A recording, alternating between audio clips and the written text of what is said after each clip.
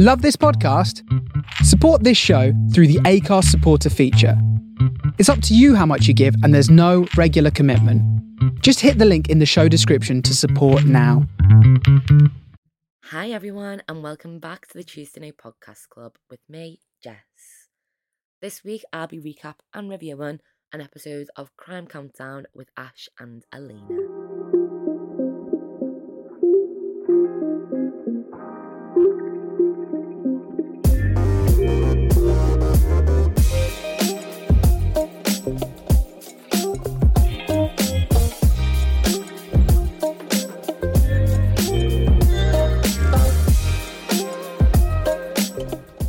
The Crime Countdown podcast is hosted by the fabulous auntie/niece, but more like sisters duo, Ash and Alina from Boston. They're mostly known for their own show called Morbid, a True Crime Podcast. It's literally one of the biggest shows out there. It's huge. We will be covering it at some point. But today we're going to talk about the show that they were asked to host for podcast, Crime Countdown. It's a Spotify original, and it is a show that I listen to on a weekly basis. So I do love this one. I find it really interesting, and it's actually really funny. The hosts are great, and some of the crimes people think they can get away with are insane. Our two hosts, as I've said, are Ash and Alina. By day, Ash is a hairstylist and Alina is an autopsy tech. So I guess that Alina's job at least kind of links back to the whole true crime obsession. Okay, so the premise of the show is every week, the podcast research gods, as they call them, compile a list of top 10 crimes in a certain topic. They then split the list between Ash and Alina, who then tell each other the stories until they reach the top spot. The stories can range from top 10 Florida man crimes, top 10 TV star arrests, or even top 10 Olympic scandals, I think is one of them. So there's so many different ones there. It's really interesting. At the end, they decide whether or not the researchers got it right or whether they know better. As I say, neither of them know what the other one has, so it's quite interesting to hear them react as well freshly to the story. The episode I'm going to be covering today is called 10 Cruise Ship Horrors. It is awful, insane, and let's get into it. In 10th is the case of Tamara Tucker. In 2019, 55-year-old Eric Newman pleaded guilty to murdering long-term girlfriend Tamara Tucker. The pair were on board the Carnival Elation celebrating Tamara's 50th birthday, going between Jacksonville, Florida and the Bahamas. They boarded a day earlier on January 18th and checked into a room on the 13th deck. Eric claims that him and Tamara started arguing in their cabin just before midnight, and then at around 12:15 a.m. on the 19th, Eric began strangling Tamara with both of his hands. He then threw her over the balcony to her death. Weirdly, and in my opinion wrongly, Eric Newman was only sentenced to 12 years in prison. The next case that they tell us about is the case of Darla and John Banner. They were both retired when they got married on October the 2nd of 2014, and just 6 months later, on the 2nd of April 2015, they were both found dead in their cabin on board the MS Rhinedam. The newlyweds had been known to local police in their hometown of Salem, Ohio. Just after returning from a prior cruise for the honeymoon, Darla was rushed to hospital. She had a stab wound to the chest. So, police interviews of both of them determined that John had been showing Darla some old military dagger that he had. He then tripped on a rug and accidentally plunged the dagger directly into the centre of her chest. What is this, a cartoon, John? Anyway, both accounts of the incident seemed to match up and the police had to report it as a freak incident. However, this is probably a bit more suspicious after the murder-suicide on board the MS Rhinedam, where John murdered his wife and then he died himself by suicide. Their Caribbean cruise left Key West, Florida on March 30th and headed towards San Juan, Puerto Rico. John and Darla both died before it arrived. In 8th is the case of Christy and Kenneth Manzanares. In 2015, they booked an Alaskan cruise on the Emerald Princess to celebrate their 18th wedding anniversary, and they even brought the two kids and various family members along for the occasion. Again, on night 1, things took a turn for the worst. The couple reportedly began arguing, and Christy began to ask Kenneth for a divorce and to disembark the ship. That's when he asked their two daughters, aged 22 and 13, to go to a relative's room and leave them alone for a while. They later attempted to regain entry after hearing their mum scream, and the dad told them it was best they didn't come back in. They then went to the adjoining balconies where they saw through the window and witnessed their father beating the mother on the floor with his fists. He allegedly then tried to drag Christy towards the balcony, but one of her brothers stopped him and dragged her back on board. When the cruiser's medical and security personnel arrived, they discovered that Christy had suffered severe head injuries and her blood was splattered all over the room. She reportedly died of blunt force trauma to the head, and in 2020, Kenneth pled guilty to second-degree murder and was later sentenced to 30 years with an additional 5 years of probation. However, on 14th of July 2021, Kenneth was found unresponsive in his Alaskan prison cell at about 7 a.m. local time and then pronounced dead at 7:42. According to a statement from the Alaskan Department of Corrections, Kenneth's death was not related to the COVID-19 pandemic and foul play was not suspected. Now, the next case that we heard about is just... It's even sadder because it feels like she knew something was going to happen. So, Alma-Rosa Tenerio was 52 in 2018 when she boarded the Royal Princess cruise with her husband Leo. Her grown children said that the mum was acting a bit weird before her and the dad left on the cruise from Fort Lauderdale. On November the 9th, she actually told her daughter that she had a premonition something really bad was going to happen to her, and she actually hugged her son for 5 whole minutes, which that's a long time to hug somebody, before she actually left, saying it might be the last time that she'd ever get to hug him. Then during the early morning hours of November 13th, while the ship was on the coast of Aruba, Alma-Rosa plummeted from an upper deck 14 stories. She landed on a lifeboat below and was pronounced dead on the ship. Her husband was questioned, but he was never actually named a suspect, and it's still unknown as to whether this was an accident or, in fact, a murder. So to wrap up the first half of this list at number 6, the hosts tell us about Shirley and Robert McGill. In the summer of 2009, they were marking their 55th birthdays on the Carnival Elation cruise to Mexico. They were actually childhood sweethearts that had reconnected later in life, some might say a fairy tale romance. That was until Shirley was found dead in their cabin. During questioning, Robert told investigators that on July 14th, the day of his birthday, as the ship headed home from a final stop in Cabo San Lucas, where he was reported to have been drinking heavily throughout the day, he killed his wife in the bathroom of their cabin with his bare hands.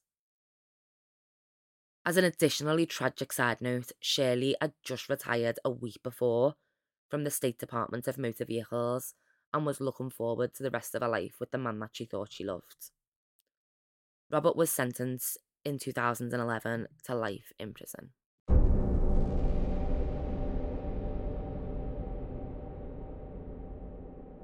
So obviously at this point you're thinking what I'm thinking. Why do husbands keep killing the wives, and can we all calm the F down? That's not about to change a lot, so let's get on with the next case. In 1988, 9 days after the wedding day, on honeymoon aboard the cruise liner Star Dancer from LA to Mexico, chiropractor Dr. Scott Roston killed his bride Karen and then threw her overboard. Witnesses said that they'd been fighting before Karen was beaten, strangled, then thrown into the sea 20 miles off the Mexican coast on February the 13th. So Scott's first story is that a gust of wind came and blew Karen overboard. Good try, Scott. Then about 3 a.m, he changed his mind and said, actually, you know what? My wife was killed by some Israeli agent in retaliation for a book that I wrote criticising Israel. Whatever. He maintained this defence until his trial, but the jury did not buy it, and on October the 12th of 1989, he was sentenced to life in prison for second-degree murder. Bye, Scott. So if I sounded angry about Dr. Scott, let me tell ya, this next one is so infuriating. This anger isn't dissipating.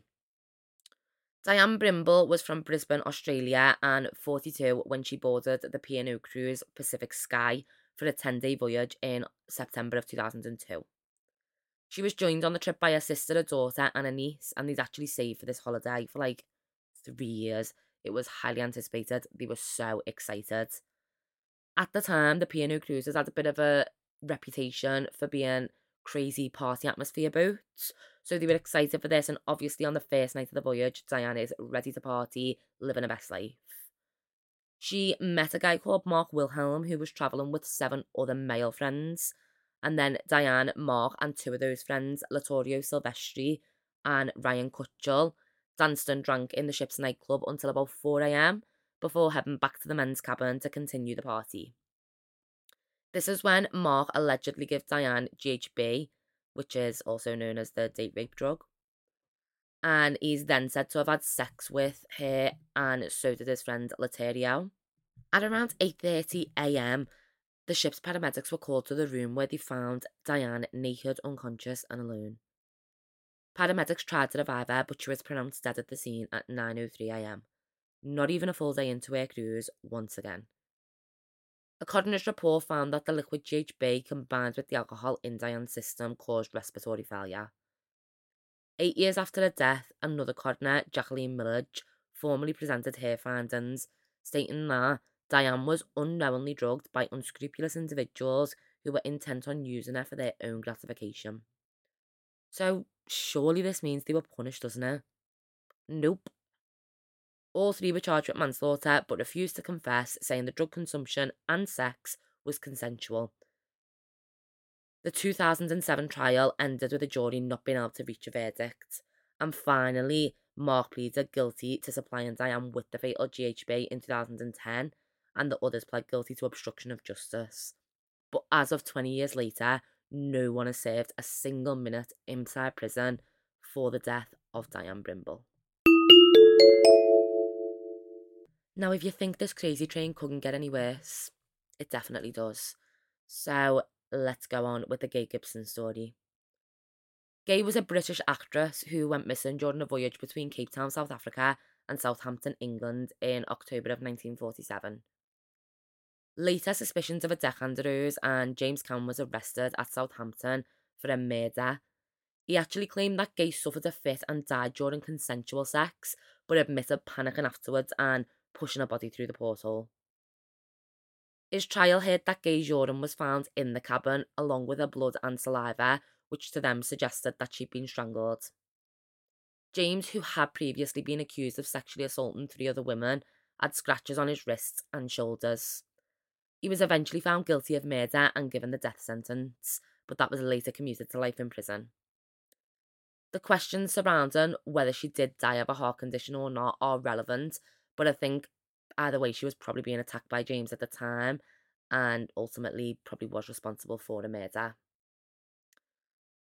And he clearly wasn't a good person because he got released on licence in 1959 but was rearrested for sexual offences against schoolgirls, so scum of the earth.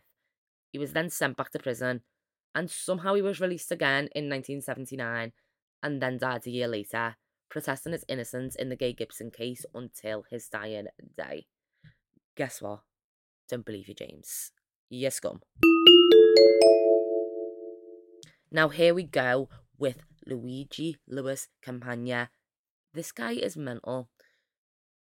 Luigi went by Louis Campagna and was a 46-year-old successful fruit seller in New York in 1921.